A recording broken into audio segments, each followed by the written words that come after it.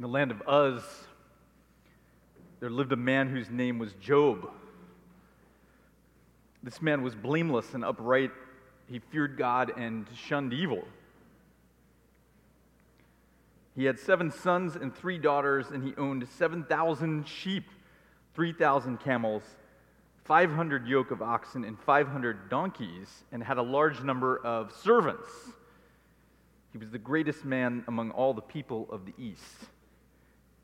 His sons used to hold feasts in their homes on their birthdays, and they would invite their 3 sisters to eat and drink with them.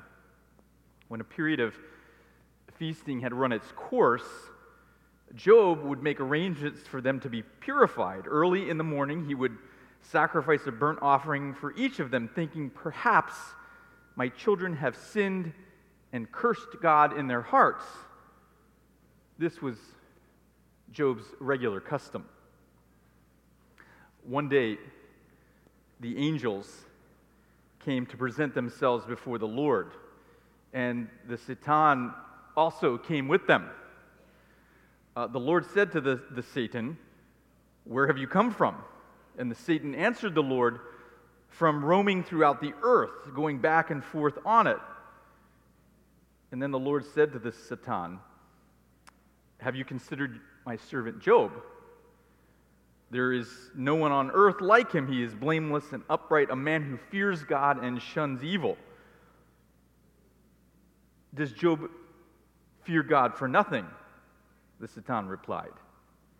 "Haven't you put a hedge around him and his household and everything he has? You've blessed the work of his hands so that his flocks and herds are spread throughout the land. But now stretch out your hand and strike everything he has, and he will surely curse you to your face." The Lord said to the Satan, "Very well then, everything he has is in your power, but on the man himself don't lay a finger." And the Satan went out from the presence of the Lord. And one day when Job's sons and daughters were feasting and drinking at the oldest brother's house, a messenger came to Job and said, "The oxen were plowing and the donkeys were grazing nearby, and the Sabaeans attacked and made off with them. They put the servants to the sword, and I am the only one who has escaped to tell you." While he was speaking, another messenger came and said, "The fire of God fell from the heavens and burned up the sheep and the servants, and I'm the only one who has escaped to tell you." While he was speaking, another messenger came and said, "The Chaldeans formed 3 raiding parties and swept down on your camels and made off with them, and they put the servants to the sword, and I am the only one who has escaped to tell you." And again, while he was speaking, yet another messenger came and said, "Your sons and daughters were feasting and drinking wine at the older brother's house, when suddenly a mighty wind swept in from the desert and struck the 4 corners of the house. It collapsed on them, and they are all dead. And I am the only one who has escaped to tell you." At this, Job got up and tore his robe, and shaved his head, and then he fell to the ground in worship, and he said, "Naked I came from my mother's womb, and naked I will depart. The Lord gave, and the Lord has taken away. May the name of the Lord be praised." In all this, Job did not sin by charging God with wrongdoing. On another day, the angels again came to present themselves before the Lord, and the Satan also came with them to present himself before God. And the Lord said to Satan, "Where have you come from?" And the Satan answered the Lord, "From roaming the earth and going back and forth on it." And then the Lord said to the Satan, "Have you considered my servant Job? There is no one on earth like him. He is blameless and upright, a man who fears God and shuns evil. And he still maintains his integrity, though you incited me against him to ruin him without any reason." "Skin for skin," the Satan said. "A man will give all he has for his own life. But now stretch out your hand and strike his flesh and bones, and he will surely curse you to his face." The Lord said to the Satan, "Very well then, he is in your hands, but you must spare his life." So Satan went out from the presence of the Lord and afflicted Job with painful sores from the soles of his feet to the crown of his head. And then Job took a piece of broken pottery and scraped himself with it as he sat among the ashes. His wife said to him, "Are you still maintaining your integrity? Curse God and die." And he replied, "You are talking like a foolish person. Shall we accept good from God and not trouble? In all of this, Job did not sin in what he said." This is the word of the Lord. Let's pray. God, as we consider this horrifying narrative, we pray that you will help us to know who you are and how we can relate to you, to ourselves, and to each other. Amen. We're continuing today in our fall teaching series, our fall sermon series, looking at the subject of success. What is success, particularly in the line of our vocations, our work, but certainly success transcends just work and life. And so we're looking at what the Bible has to say about success. And so you can go to adventhope.org to get caught up later. Last 2 weeks we've been on this subject. And so today we look at this, again, challenging passage and what it has to tell us about success. Now, it's thought that the book of Job, or the story of Job, is actually, the book itself actually, is the oldest book in the Bible. You know, the Bible starts with Genesis and Exodus and Leviticus and Numbers, but the oldest book is thought to be Job. And the story is to talk about something that happened even before the time of Abraham. And so it's an ancient story. And so in the intro to the story, we're introduced to this man named Job, who, according to the narrative, is blameless and upright, who respected God and who shunned evil. And then we're told about all this material evidence that one would normally use to identify success, talking about all the things that he had. He had 7 sons and 3 daughters. He owned 7,000 sheep. These were enormous numbers, by the way, at the time. So this was indicating he was a wealthy person. And even the numbers, like the number 3, the number 5, the number 7, throughout the Bible kind of indicate completeness. So these rounded off numbers, the implication is that he was complete, he was full, he was what you would identify as successful if you were using these measures. 7 sons, 3 daughters, 7,000 sheep, 3,000 camels, 500 yoke of oxen, 500 donkeys, and a large number of servants. He was the greatest man among all the people of the East. These were enormous numbers. Job was successful. He must have been good at his job, his vocation, and again, the greatest man in all of the East. That's quite something to say about him.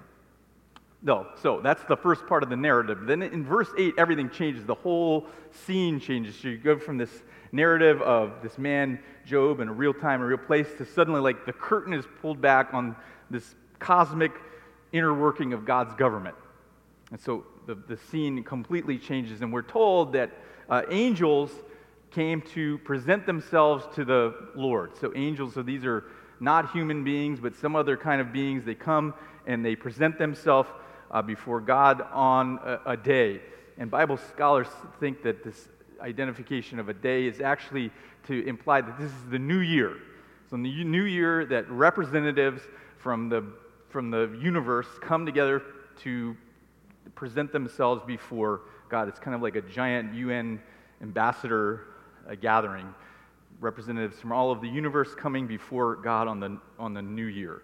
And so among these representatives or these angels or these other beings is one who's referred to as Satan or Satan or the Satan. In fact, actually, the Satan is the best language here because the article precedes the name, and the name is actually not a name, it's a description. In fact, there is only one place in the entire Bible where the word Satan or Satan is used, or could be used as a proper name. In all other cases, it's really a title that can better be translated as the accuser. And so we see these representatives, these angels, they are coming before God, and among them is this accuser. this accuser. And so when the accuser presents himself, God gives a shout out to Job, to this man. Now, if you remember the story in Genesis 1 and 2, you have God creating the earth. In Genesis 3, you have the story of the fall, where again, Satan or Satan as the dragon shows up, and he convinces the first parents, Adam and Eve, to swear their allegiance to him and away from God. And so in essence, Satan is coming before God as a representative of his world, of his place, his kingdom, if you will. You may remember, by the way, that Jesus, when he referred to Satan, referred to him as the prince of this world. And so the idea is that Satan is coming, and he is representing planet Earth, and now he is there before God. But God calls out Job. And it's almost like he's saying, like, you claim planet Earth as your kingdom, but I have a man. I have a man who's doing right and living by my ways in your kingdom. And his name is Job.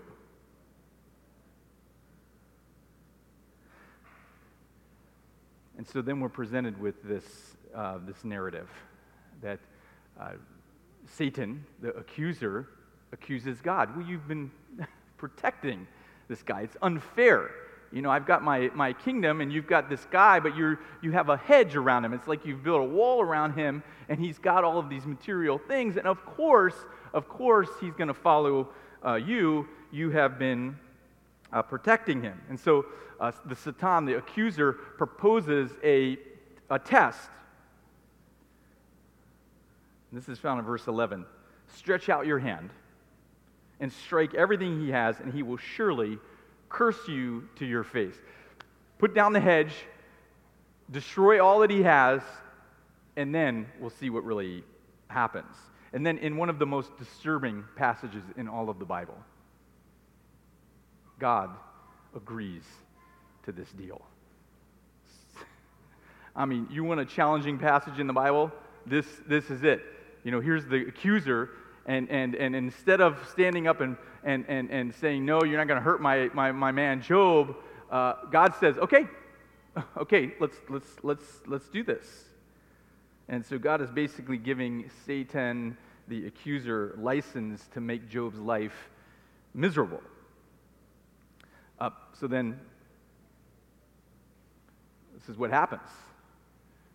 Job's family is destroyed. All of his the things that he owns are destroyed. They're all gone. He's left with apparently 4 servants, because every time one servant was left over. So he has 4 servants left over, but everything else is destroyed. And so we see that picture, but then it's as if another year goes by. We don't know how long it was, but then we see again another scene where the angels are coming. These non-human beings are coming together before God. So maybe it's the next year. And the angels return to God, and there is Satan, the accuser, again, with the angels. And again, God calls out Job. Hey, have you taken notice of Job? He hasn't given up on me. You said that if everything was taken away from him, he's going to curse me. But he has been faithful. And so again, the accuser says, well, I mean, skin for skin. You know, he himself, I mean, when a man is really in his body hurting, when a human in their body is hurting, that's what really changes everything. A man will give all he has for his own life. But now, stretch out your hand and strike his flesh and bones, and he will surely curse your face. And again, you want to say, God, please don't, let's not go for this. This is too far. But the story gets more disturbing. God again agrees. Okay. And so Job is struck with boils from the bottom of his feet to the top of his head. Boils everywhere, so he's in pain, and it's just miserable. He's miserable. He's lost everything, and even his spouse is encouraging him to just give up on this thing. But verse 22 says, of chapter 2, says, in all of this, Job did not sin by charging God with wrongdoing. Job did not give up on God. And this is really the key to the success from the story of Job. In the story of Job, success is rooted in one's ability to remain faithful, to have faith, to not give up on God. That is the measure of true success. And God continues to come back. Job is successful because he has not given up on me. He does not curse God. That was the big issue. Like, is Job going to curse God? Is Job going to turn against God and say, all this has happened to me, I don't believe in God, or God is immoral or whatever, and turn against God? That was the turning point. True success in the story of Job is being able to have faith in the midst of turmoil. That is success. Which leads to the question, well, okay, that makes sense, but having faith and believing in God and believing that God really cares in the midst of adversity and turmoil is incredibly, incredibly difficult. Why is that? What is it that makes one give up on God in the face of turmoil and adversity? Well, of course, there are myriad answers to that question, but there are a few that jump out. First of all, we have in our mindset as humans the idea that to be blessed means that there is a lack of turmoil in our experience. And so blessing and peace and prosperity are almost synonymous in contemporary culture, right?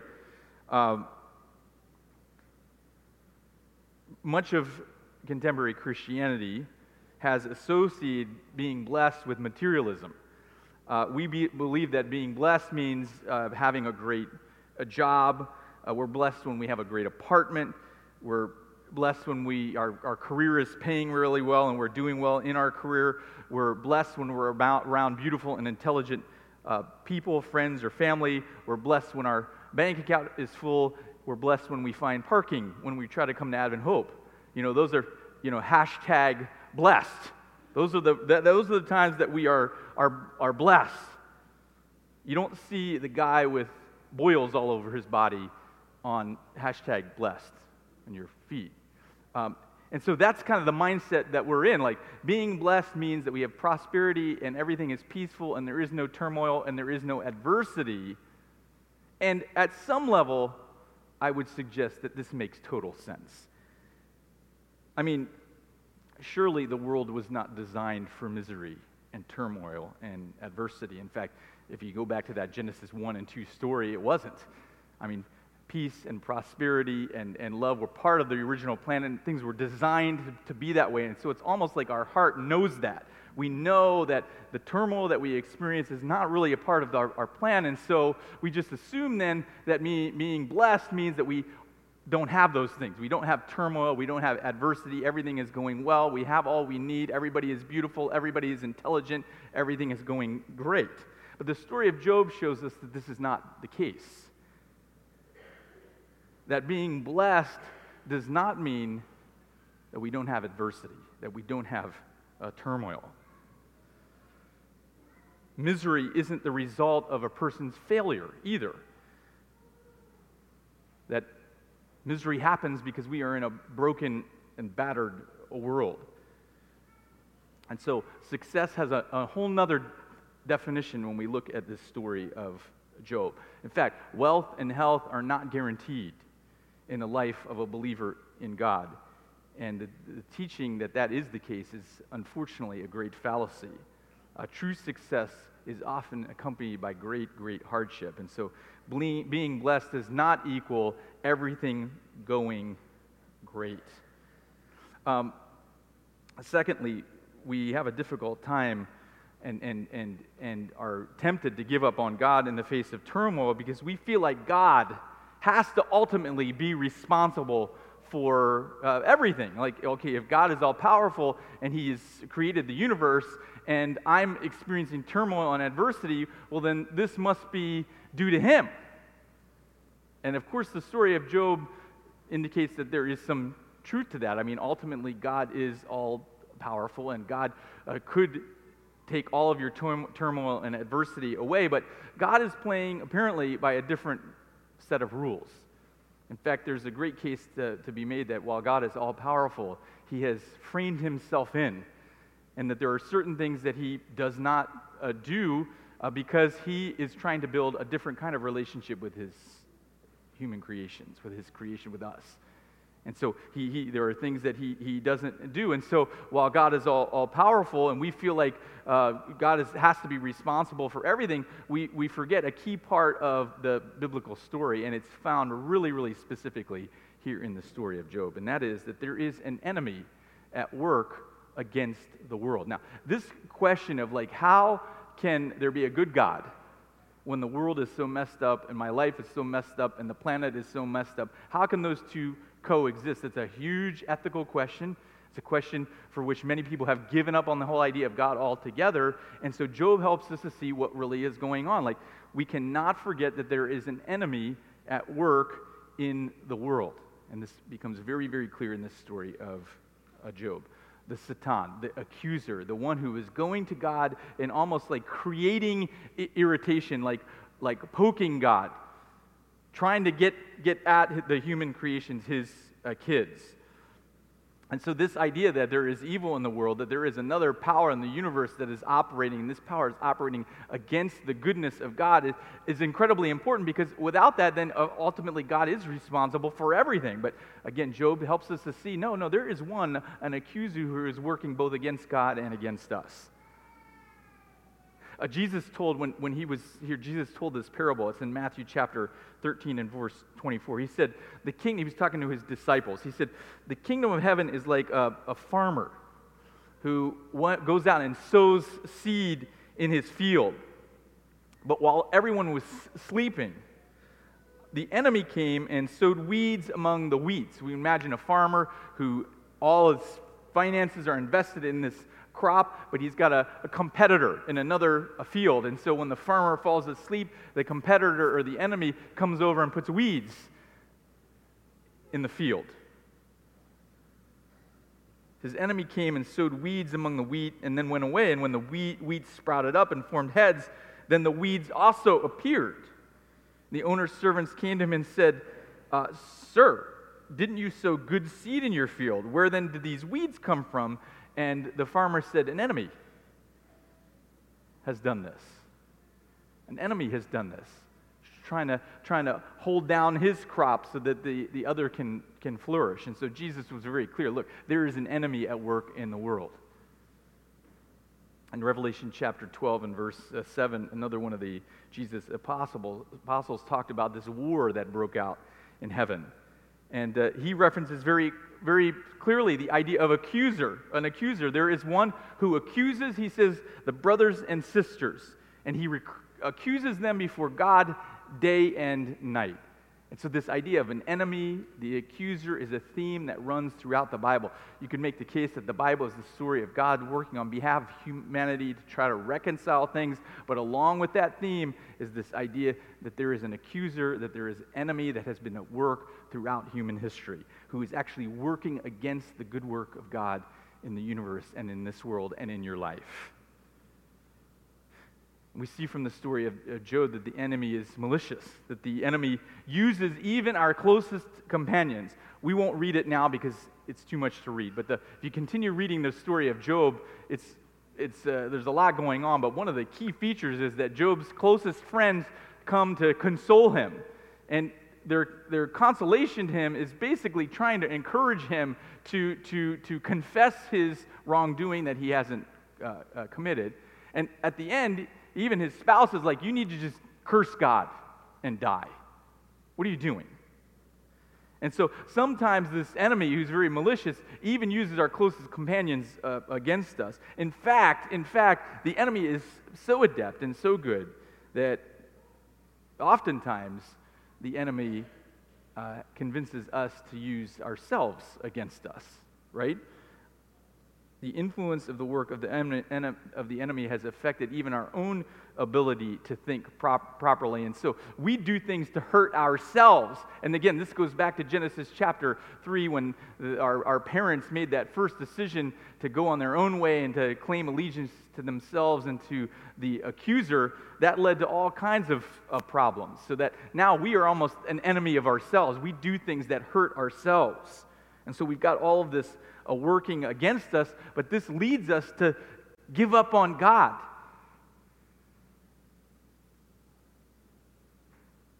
We give up on God when we face turmoil because we have associated being blessed with a life of ease or lack of turmoil, or we feel like God must be responsible for everything, or we forget that there is an evil one, an accuser who is at work. The world is a broken place, and it's so easy to attribute this all to the work of God, and yet forgetting that the accuser is out there. The accuser is working, can mess up our whole interpretation of what's going on. And so this idea in Job that there is one working against us is so essential to really understand the big picture of what's happening, that there is this cosmic thing, this global conflict going on. And so, losing faith, cursing God is the ultimate failure, according to Job. And so, exhibiting faith in the midst of turmoil is true success, according to Job. I mean, that was God's definition of success. Look, Job is successful. He's a successful human being because he doesn't give up on me even amidst turmoil, tragedy, and adversity. So this leads to another question. Well, all well and good, but how do we trust in God amidst turmoil, adversity, pain, and whatever is to come? I mean, that's the big question. How do we do this? Like, wow, Job, great example for us, but difficult. I mean, when things really fall down, when our lives fall apart, when things aren't going our way, how do we have faith? How do we not just give up on God ourselves? That is the big question. Well, the good news is that Job didn't receive his power from himself alone. In fact, there is another one who came and exhibited even more faith in the midst of turmoil and adversity. In Psalm chapter 22 and verse 1, we get a picture of God's work. Psalm 22, verse 1, by the way, is the passage that Jesus was reciting when he was dying on the cross. And it starts off this way.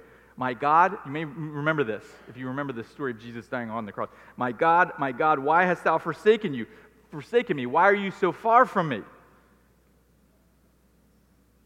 That's Psalm chapter 22, verse 1. Now, Psalm 22, verse 1, actually the entire passage of Psalm was a prophecy about Jesus, the Messiah. And so Jesus knew what he was doing. He was taking comfort in remembering his Bible verse, his Sabbath school lesson when he was dying on the cross. And so he was reciting Psalm chapter 22:1, a prophecy that had been written before he came, but had been written about him. And so it starts off with this moaning, this just grief. God, why have you forsaken me? But the psalm doesn't stop there, just like Jesus' experience on the cross didn't stop with the adversity and turmoil, and he wasn't giving up on God, even though it starts in that vein. Psalm chapter 22, verse 16, the whole narrative changes. We can imagine Jesus contemplating this as he's surrounded by the soldiers and those who are calling out curses upon him. Psalm 22, verse 16 says, dogs surround me. A pack of villains encircles me. They pierce my hands and my feet. All my bones are on display. People stare and gloat over me. They divide my clothes among them, and they cast lots for my garments. But you, Lord, you're not far from me. You are my strength. Come quickly to help me. See, Jesus on the cross, he didn't give up on God, even though he was experiencing incredible turmoil like none of us will ever experience. He experienced adversity like we will never experience. And Jesus expressed faith in God even in the midst of an incredible adversity. And so Jesus is a great example for us, but thank God he's not only an example for us. We are told that because Jesus died, because Jesus experienced turmoil and adversity and did not give up on God himself, we too have access to new power now, power outside of ourselves. Because Jesus suffered, died, rose again, and ascended, we have access to the Spirit. And the Spirit has the capability of giving us power outside of ourselves to experience turmoil and adversity and still have faith in God. Acts chapter 5, the disciples, this is now after Jesus had died and rose. And this group of guys that had been with Jesus for 3.5 years and had not really expressed any kind of ability to overcome adversity before. But after Jesus' death, resurrection, and ascension, they were filled with the Spirit. And they had power to do what they could not do before. And we're told in Acts chapter 5 that the apostles met with the religious leaders who were very scary. They had all kinds of power to do harm against them. And so these apostles left this group of religious leaders, but they rejoiced because they had been counted worthy of suffering disgrace for the name of Jesus.